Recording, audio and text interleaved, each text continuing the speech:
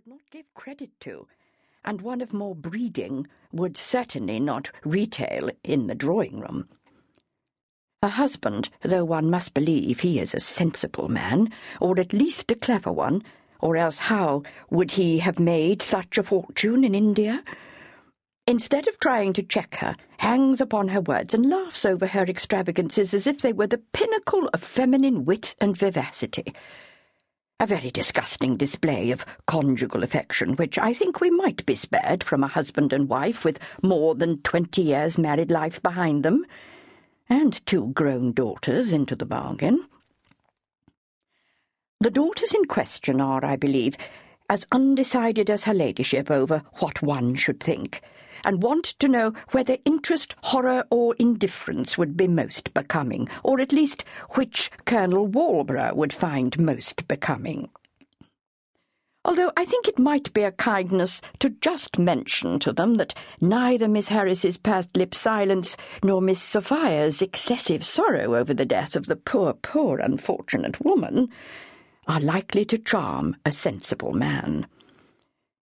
The Colonel himself seems to have expressed all that he feels upon the subject with a long, rather dull story which he told us at dinner about a similar incident that occurred when he was stationed in Bahama. At least I think it was Bahama. It was somewhere that has very hot weather and odd diseases. The Colonel has not quite that power of narration which chains the listener's attention. And then, when the story was done, Mr. Tom Lomax must try to enliven our dessert by calling on Mr. Harris to better it, since he was sure, from all he'd heard from his numerous acquaintance in the place, that India was as full of strange and shocking events as ever Bahama was. That sally did not amuse anyone, least of all Mr. Harris, who seemed to be extremely discomposed by it, though I confess I liked it rather better than Mr. Tom's next attempt at wit, which was to lament that his friend Richard was not at home to see all this carry-on, which, by G, is as good as play. Which distressed poor Catherine terribly, and I thought it quite unpardonable of him to draw attention to Mr. Montague's absence in that way.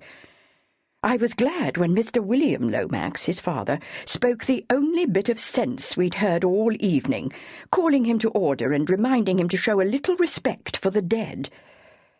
By the by, I am excessively fond of Mr. William Lomax. He is so kindly and so well made, and he has a very fine profile. He has also the very great recommendation of being a widower, and all in all, I'm rather sorry that I gave up the business of falling in love some years ago. Well, I have given you a picture of them all now, except those who, I make no doubt, you most wish to hear of, and I expect to be thoroughly called to order by you in your next letter for abusing my fellow creatures so dreadfully. Remember that I quite rely upon your strictures, for why else do I allow my pen to run on so cruelly? But that you may prove yourself my superior in candour and liberality, as you are in everything else. And as for our nearest relations, well, they are as you have probably imagined them. Margaret is almost as concerned for the health and welfare of the name of Montague as Sir Edgar can be, for ever since Catherine's engagement to Mr. Montague, she has considered the name as pretty much her own, and I dare say Francis feels the same, though I have not seen him. He left on business to town some hours before I arrived here. And dear Catherine? Well, to own the truth, she is too distressed over the business I explained in my last to notice much what happens around her, and yet, if this matter is not settled soon, I fear it will hurt her dreadfully. You see, there is to be an inquest. It seems it cannot be avoided because of no one here even knowing who the dead woman is. Even the servants, and I have spoken to most of them myself, cannot guess who she might be, though I suppose they may be lying. She lifted her pen and smiled wryly at the last words, reflecting that she had not, as she wrote.